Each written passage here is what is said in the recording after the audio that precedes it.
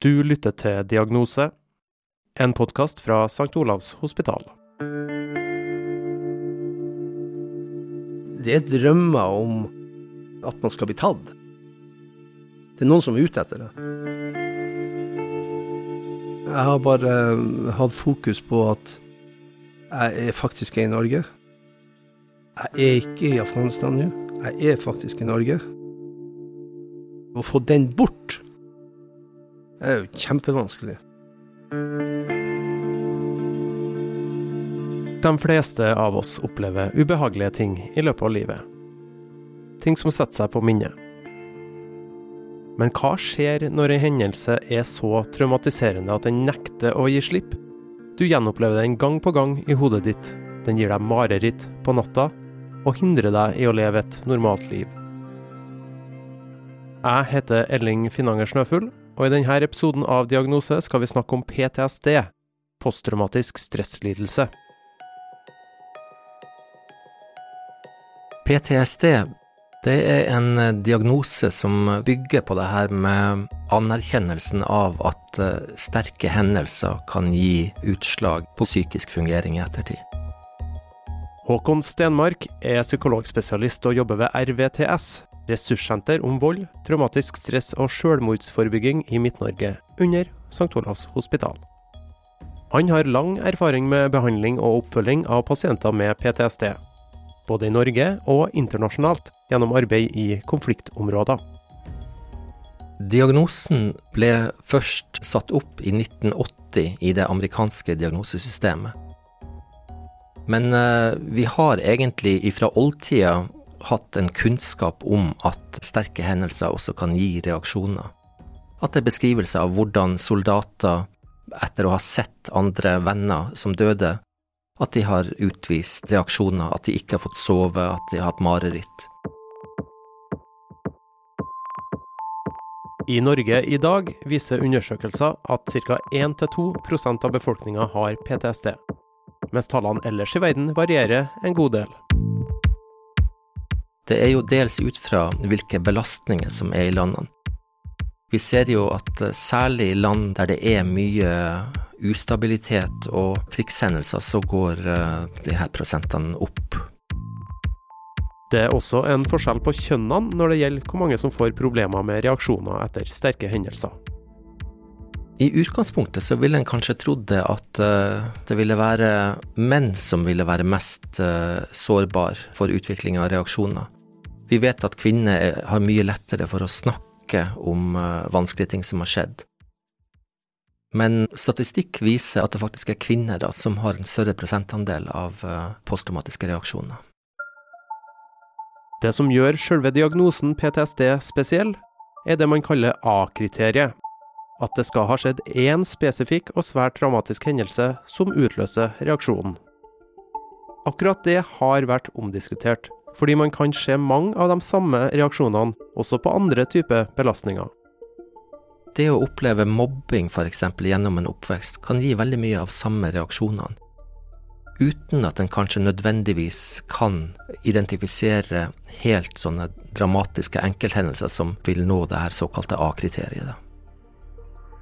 Det finnes derimot et vidt spekter av sånne hendelser som folk opplever, og som vi vet gir en høy risiko for å få PTSD.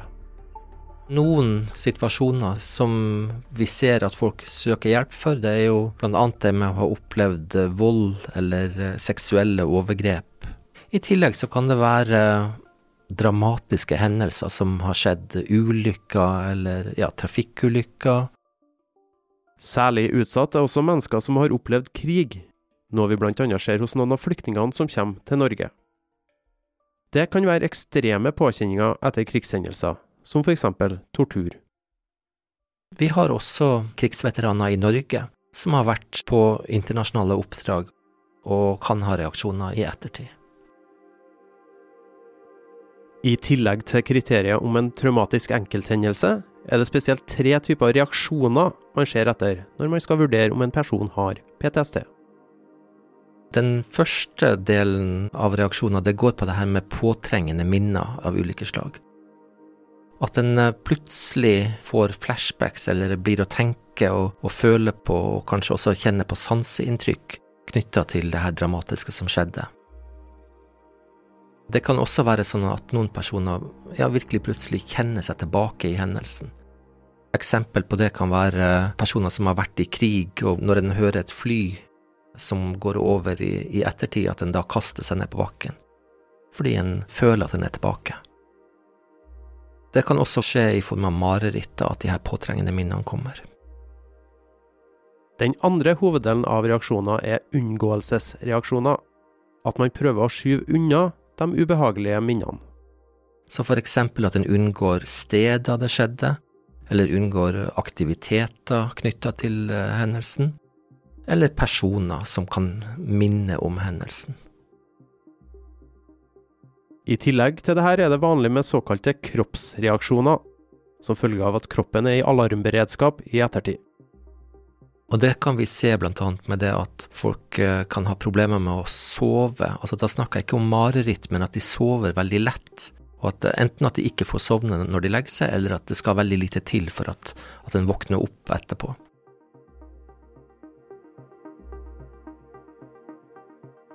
Irritasjon og sinne henger også sammen med denne kroppsaktiveringen. Og det kan jo selvsagt medføre også relasjonelle plager da. At en får problemer i familier i forhold til nære relasjoner, eller også i forhold til hjelpere på grunn av sine reaksjoner.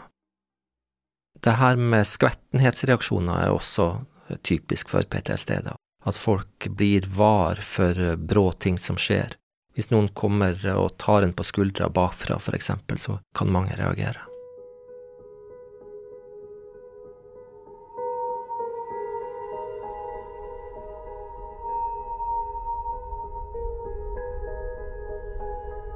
Det er drømmer om at man skal bli tatt. Det er noen som er ute etter det. Jeg ser personer med afghanske klær, spesielt menn. Fordi at der nede så gikk de jo med Kalasjnikoven skjult under klesdrakten sin. Man vet aldri hva til de plutselig... Det er jo tull, sant? Vi er jo i Norge. Hallo? Hallgeir Michaelsen har blitt merket for livet, både fysisk og psykisk som følge av den jobben han ble sendt ut for å gjøre, da USA og de allierte invaderte Afghanistan på starten av 2000-tallet.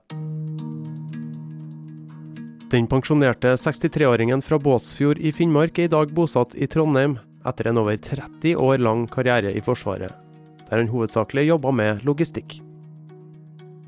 Hallgeir hadde beredskapskontrakt med Forsvaret da Bondevik-regjeringen bestemte seg for å sende en norsk enhet nedover for å jobbe med å sikre vann, helsetilbud og skole til lokalbefolkningen.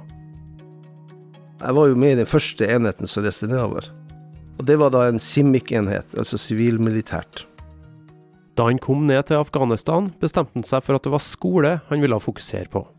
Spesielt på grunn av en ting han tidlig la merke til. Alle guttene fikk jo lov å gå på skole, men jentene fikk ikke. Og da ble det det som ble det jeg ønsket å drive med.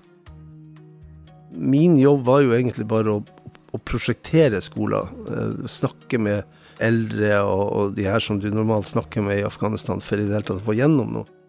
Og så skulle de bygge de skulle gjøre det selv, og så skulle de få lønn for det. Vi skulle bare administrere det og så bidra med midler til å få det gjort. Hallgeir og resten av enheten følte seg stort sett trygg. De tok nødvendige forholdsregler ut i felten og vurderte trusselbildet fortløpende. For selv om de møtte mange de kunne samarbeide med, så var det langt fra et ufarlig arbeid de holdt på med. Taliban var riktig nok kraftig slått tilbake, men de var ikke forduftet. Særlig på landsbygda var de fortsatt til stede og fulgte med. Og da ble det plutselig satt en pris på oss. Og det var for $50,000 i gull. Og det var vel det han her tenkte litt på, at nå får han muligheten for å ta en såkalt ikke-troende. Mannen Hallgeir snakker om er Mohammed Ibrahim. Han var livvakt for en general som Hallgeir og flere andre soldater kjørte ut for å møte i en landsby like nord for Kabul. Datoen var 13. mai 2003. Vi kjørte ut fra campen, og vi vurderte jo sikkerheten hele tiden når vi kjørte oppover, for at hvis ungene begynner å kaste stein på bilen, da er det bare å snu. Da får du ikke gjort noe, for da er det vært noe som har uttalt seg om negativt om oss. Men det var ingen som kastet stein den dagen. Når de kommer fram, står livvakta Ibrahim på et hustak og vinker til nordmennene. De vinker tilbake og føler seg trygge på at alt er i orden. Men så blir Ibrahim plutselig bort. De ser ikke den lenger. Og det er da det smeller. Så skyter han først ett skudd, og det går forbi hodet mitt da.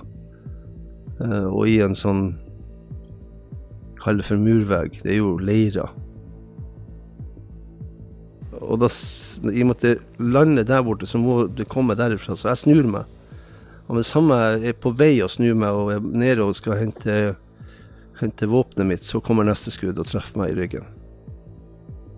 Og så går du da ut her i mageregionen. Men det var jo fordi at jeg vred meg. Hvis jeg ikke hadde vridd meg, så hadde jo jeg vært drept. Selvfølgelig. Det har jeg aldri overlevd. Kula passerte noen millimeter fra ryggraden, og på vei ut rev de med seg både ribbein og skadet flere indre organer. Hallgeir Michaelsen ble den første norske soldaten som ble skadet i Afghanistan. Makkeren, Geir Ove Kaslegard, ble også skutt i samme situasjon, men han ble ikke kritisk skadd. De to nordmennene ble reddet ut av området, og Hallgeir ble fraktet til et sykehus i Kabul, der han ble operert flere ganger. Han svevde mellom liv og død. I hodet mitt så var det jo kaos. Ligger på pustemaskinen, vet du. Det er noe som skjer med hodet. Masse drømmer, masse idiotiske ting. Da han etter hvert ble regnet som stabil nok, ble han flydd videre til Europa og hjem til Norge. Så var det nå blålys inn til Ullevål, og så ble det operert videre der. Men da lå jeg i 4 uker, tror jeg. Sånn mellom, skulle jeg dø eller skulle jeg ikke dø? Jeg hadde dobbeltsidig lungebetennelse. Og det er jo på grunn av blant annet en pustemaskin, som gjør at det blir veldig mye væske i. Og den høyre lunga var jo sundskutt. Så jeg hadde jo egentlig bare en lunge. Han kom seg snart hjem til Harstad, der han og familien bodde på den tida. Hallgeir ble sittende i rullestol noen måneder, men han hadde tross alt overlevd. Han var trygt hjemme i Norge, men i hodet, derimot, var han langt fra på et trygt sted. I den perioden også så var det utrolig mye mareritt, mye helt idiotiske ting. Men enda i dag så har jeg problemer å sette meg på bussen. Hvis jeg skal for eksempel bortover til en av mine behandlere, så går jeg ikke raskeste veien, for den er gjennom det her butikksenteret midt i byen. Jeg drev og trent meg mye. Det å være i områder hvor det er mye fremmedspråklige personell. Brukt mye tid.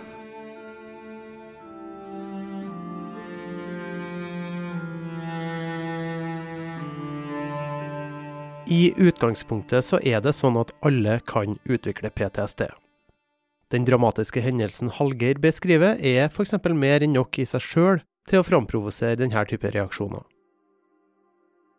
Men for noen er det enkelte faktorer som kan spille inn og øke sannsynligheten for at man blir mer plaget i ettertid. Det er alltid fra det her med bakgrunnsfaktorene, sårbarhetsfaktorer i forhold til oppvekst og annet, til nåværende livssituasjon og støtten en får, og også til aspekter ved selve hendelsen. Det kan for eksempel være forskjell på om det er ting som er gjort med hensikt mot personen, eller om det var mer tilfeldig at det skjedde. Håkon Stenmark har også notert seg noen faktorer som kan gjøre det mindre sannsynlig at man får plager i etterkant. Hvis en har hatt mulighet til å være aktiv og kjempe mot mens de her vanskelige tingene skjer, så kan folk tåle mer. Og om man har hatt tid til å forberede seg på at den vonde tingen skal skje, så kan det også være at man tåler mer. Et annet aspekt hvor godt rustet man i livet ellers når man blir rammet. Det å ha en stabilitet i livet er en viktig ting. Det kan være stabilitet i forhold til de nære relasjonene, men også i forhold til det med økonomi, jobb, med ting å gjøre. Selv om Hallgeir fortsatt slet med store smerter og traumer etter hendelsen, var han fast bestemt på å fortsette å jobbe. Han ville ikke bli ufør og gå på Nav resten av livet. Jeg ville fortsette i Forsvaret. Selv om personellseksjonen både i Forsvarsstaben og i Hæren egentlig ønsker meg rett inn i Nav. Men dit vil ikke jeg. På grunn av helsesituasjonen klarte han ikke å tilfredsstille de pålagte fysiske kravene for stillingen i Forsvaret. Men heldigvis fikk han tilrettelagt jobben slik at han likevel kunne bidra. Da han kom hjem til Harstad etter hendelsen i 2003, tok det noen år før han fikk diagnosen PTSD. I starten visste han lite om hva som feilet han. Jeg visste bare at jeg hadde mareritt, jeg hadde drømmer, det var noe som satte seg i kroppen. Men jeg hadde ikke peiling hva det var for noe.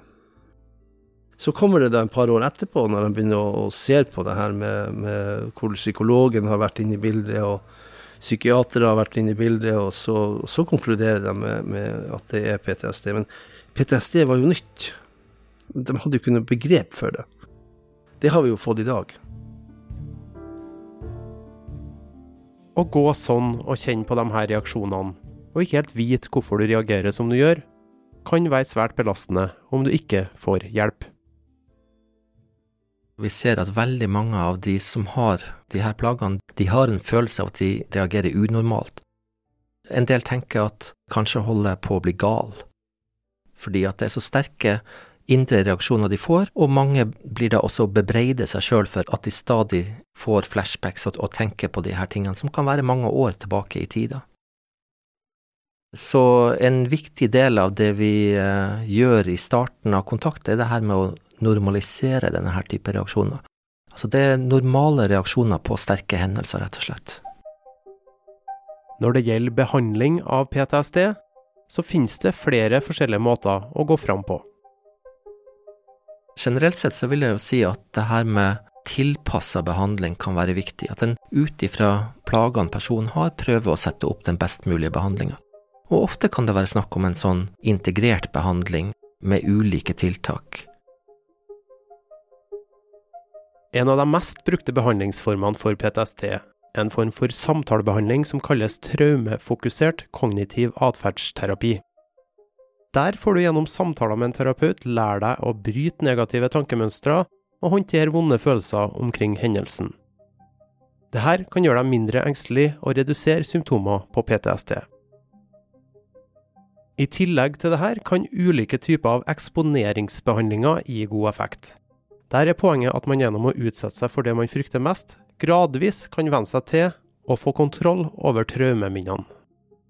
Ved å gå tilbake til hendelsen og gjennomgå tingene mer i detalj, så kan vi hjelpe hjernen til å strukturere det her bedre igjen, og til å plassere de her vonde minnene som noe som skjedde i fortid, og ikke noe som oppleves som at det skjer her og nå igjen da. I nyere tid har man også tatt i bruk VR-teknologi, eller kunstig virkelighet, for å gjøre eksponeringen mer effektiv. Da har man på seg såkalte VR-briller, der du opplever å se et eget dataskapt miljø rundt deg. En kan bruke VR-teknologi på den måten at den setter opp lignende type scenario som de har vært i. Det brukes blant annet i forhold til hjelp til krigsveteraner nå, hvor en har laget ulike scenarioer, og kan også tilpasse det litt til den enkelte personen. En annen metode som har blitt mer brukt de siste årene, er noe som heter EMDR. Der skal du eksponere deg selv for minnet, samtidig som du fokuserer på en gjenstand som beveges raskt frem og tilbake foran øynene dine. At flere områder av hjernen da tvinges til å jobbe samtidig, kan gjøre at frykta overstyres og angsten dempes. Typisk så vil pasienten følge fingerbevegelsene til behandler i sekvenser, mens en tenker på traumehendelsen og mens en gjør ulike tiltak. Det er en metode som også har vist veldig god effekt. Jeg vil også trekke frem det her med ulike tilnærminger som fokuserer på sammenhengen mellom hode og kropp. Vi vet det at kroppen blir veldig påvirket av traumereaksjoner, hvordan traumene setter seg i kroppen. Så jeg tror også at vi vil se mer av det i tida fremover. Akkurat det har også vært, og fortsatt i dag, en viktig del av behandlingen for Hallgeir Michaelsen. For han så nemlig PTSD-en tett knyttet opp mot de store fysiske smertene han fortsatt lever med i dag. Det er både fysisk og psykisk. For du sitter jo og binder, og da blir det bare enda mer smerter. Ja, du drar på, PTSD-en slår bare ut. Dess mer jeg prater om den, så dess mer jeg kjenner det nå at den kommer bare. Derfor går han i dag både til en manuell terapeut og det som kalles psykomotorisk fysioterapi. Det er en type behandling som gjennom samtaler og fysioterapi fokuserer på kroppen og sinnet som helhet. Hvordan for eksempel stress, vedvarende belastning og traumer virker inn på kroppen og påvirker funksjon og smerte. Det som skjer, det er jo det at skuldrene går opp, fremover, og så kan man ikke slappe av. Man sitter anspent, man er anspent hele tiden, man går anspent, i det hele tatt, så hun tar en del av de spenningene. Når det gjelder de psykiske traumene spesielt, så har Hallgeir jobbet mye med å trene seg opp og forsøke å få hodet til å forstå at han ikke lenger er i fare. Jeg har bare hatt fokus på at jeg faktisk er i Norge. Jeg er ikke i Afghanistan nå. Jeg er faktisk i Norge, for det tok lang tid for meg å skjønne at her er ikke noe å være redd for. Her er det ikke noen som er på jakt etter det. Men å få den bort er jo kjempevanskelig. Da han sluttet i jobben i Forsvaret og ble pensjonist, ble det viktig for Hallgeir å fortsette å holde seg aktiv og engasjere seg i samfunnet. I dag er han blant annet kontaktperson i Trøndelag og nestleder i sentralstyret i SIOPS, som er en veteranforening for skadde veteraner i Norge. Jeg har engasjert meg ganske mye med veteraner, det har jeg gjort. Og det har igjen holdt meg litt sånn gående. Har jeg vært bare på Nav, så jeg tror jeg har tatt selvmord for lenge siden. Det er jeg overbevist. Han kjenner nemlig godt til hvordan det kan gå hvis man ikke får den riktige støtten eller hjelpa. Derfor bruker han også mye tid på å oppsøke andre veteraner for å prøve å hjelpe. Det er mange jeg truffer faktisk på torget, som faktisk er veteraner fra internasjonale operasjoner. Og de skjønner ikke hvorfor de begynte å drikke, eller brukte å ruse seg. Men når du ser helheten i det her, det har jeg sett, så kan jeg på en måte hjelpe dem med fastlege, for det er mange som ikke har det, videre i et behandlingsløp. Men så er det også opp mot å være en sånn stein i skoen til politikere. Det synes jeg er litt interessant. Det Hallgeir forteller om her er dessverre ikke uvanlig. Det er nemlig svært ofte sånn at mennesker med PTSD også samtidig har andre fysiske eller psykiske lidelser. Omtrent halvparten av de som har en PTSD-diagnose, de vil også være deprimert, for eksempel. Og det kan også være det med alkohol eller stoffplager. Det er jo dessverre sånn at det å bruke alkohol eller medikamenter er en måte å døyve ubehaget knyttet til denne type reaksjoner på. Så for folk som ikke får hjelp over lengre tid, så er det en risiko for utvikling av rusplager. For Hallgeir har det vært viktig å bidra til å skape mer åpenhet og spre kunnskap rundt det å ha PTSD. Han mener vi har mye å gå på, og at flere bør fortelle om det. Kunnskapen er lik kanskje 1%. Det er dem som selv har vært igjennom noe, som kan si noe om det. Om det nå er trafikkulykker, eller om det er andre traumatiske hendelser i livet, så det var en stigma før. Du skulle ikke si at du hadde noen utfordringer, eller noe. Du skulle ikke kommentere det i det hele tatt. Men nå er det løftet litt mer opp. Det forskes mer på det. Det er mer legitimt at man faktisk kan si at ja, det har jeg. Det var det ikke før. For mange grupper så har det her med diagnose hatt et stigma, altså med at folk kan føle seg mislykket, at det å bli assosiert med en psykiatridiagnose ikke nødvendigvis kjennes så enkelt. Så vi har også prøvd å betone veldig det her med at det egentlig i bunn og grunn dreier seg om naturlige reaksjoner på sterke hendelser. I jobbinga med krigsveteraner så ser vi det at dels har det vært en jobbing for anerkjennelse av plager de har hatt i ettertid. Altså hvor mange har visst, altså har sett at de ikke har klart å fungere, men ikke klart å feste det på noe. Samtidig så det jo sånn at når det gjelder for eksempel krigsveteraner, så har det også vært viktig å få frem at de fleste av veteraner klarer seg godt. Så det at noen grupper ikke ensbetydende med at den har for eksempel PTSD.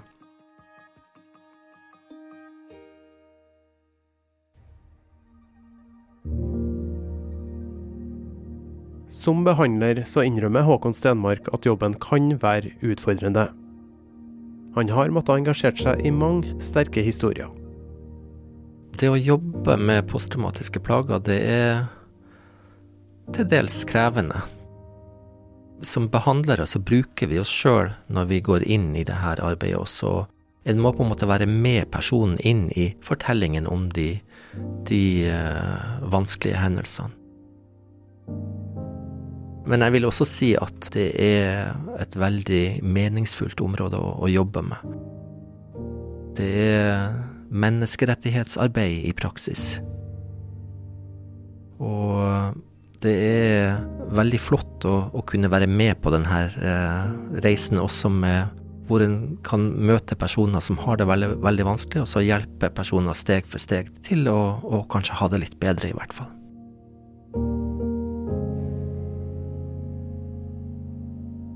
Selv om han fortsatt sliter med å fungere normalt, så har situasjonen bedret seg litt for Hallgeir de siste årene. Men han har jobbet hardt for å komme dit han i dag. Jeg kan faktisk nå gå ut på en restaurant og spise en bedre middag med kona eller ungene, eller jeg kan ta buss. Det gjorde jeg jo ikke før jeg flyttet hit. Og det bare 2 år siden jeg flyttet hit. Jeg føler at jeg oppe og går, men det jo ikke den samme Hallgeir igjen. Det det ikke. Men jeg prøver å bidra i samfunnet. Nå håper han at andre som sliter med det samme som han gjør, klarer å ta grep og finne en vei som gjør at de kan fungere bedre igjen. Det litt sånn opp til dem, men de må ha litt gåhjelp. Enkelt og greit. De må ha noen som går ved siden av dem en stund, før de blir sluppen. Det tror jeg veldig viktig.